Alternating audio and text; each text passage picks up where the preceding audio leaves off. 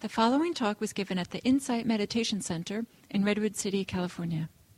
Please visit our website at audiodharma.org.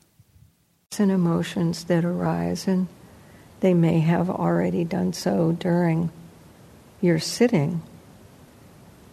I think I share the experience with a lot of people that they arise a little more during walking periods.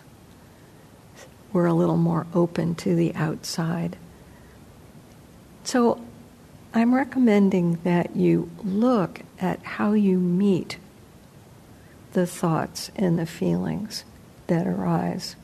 Some of them are not pleasant. Some of them are suffering. And can we bring to the moment when we become aware of them the compassion to not hold it against ourselves that we're suffering, not think that we're the immediate cause of this, but to recognize that this is something that happens in the experience of all beings. And in that we have a kinship with every sentient being. So with that, I wish you a wonderful morning of compassionate practice. Thank you.